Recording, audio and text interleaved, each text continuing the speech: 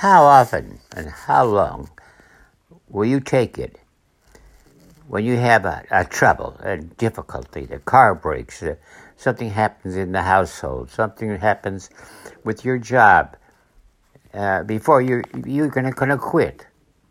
Your car breaks down. Yes, you don't have the money to fix it. I'm finished. Another loss of a job. I can't pay the rent. The wife is expecting. Many people quit with one big trouble. The story is of Job. Satan was allowed to pressure him and put pressure on him and used all his resources, took all his resources that Job had. Took his children, all except his wife. His friends talked to him and said, "It must be your fault that you're having trouble." He said, I'm not giving up. That's the part in our lives. How much difficulty and then you say, I'm still going to go ahead. I'm going ahead.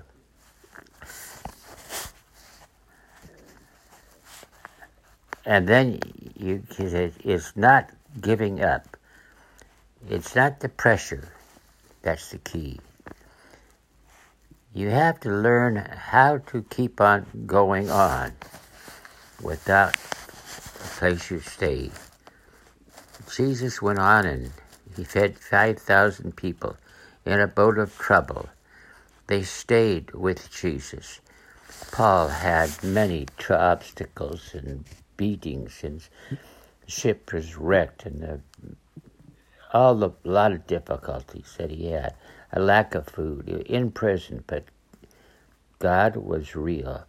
People criticized him, but he says, I'm going to keep on, because God is bigger. David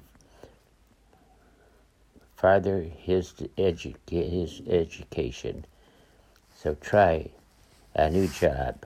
Elijah had faith. He was above it all in a cave, and God said, you're not alone. Do what I tell you. Go back to where you were finished. In your life, where you are at, it's time. Those you need to start, you need to wait. Other people won't wait, but you need to. Job trusted God. He said the end was great, but I have to go through pain to get there. God, help me that I be faithful to go through small obstacles to get to the big goal of my life. Thank you, God.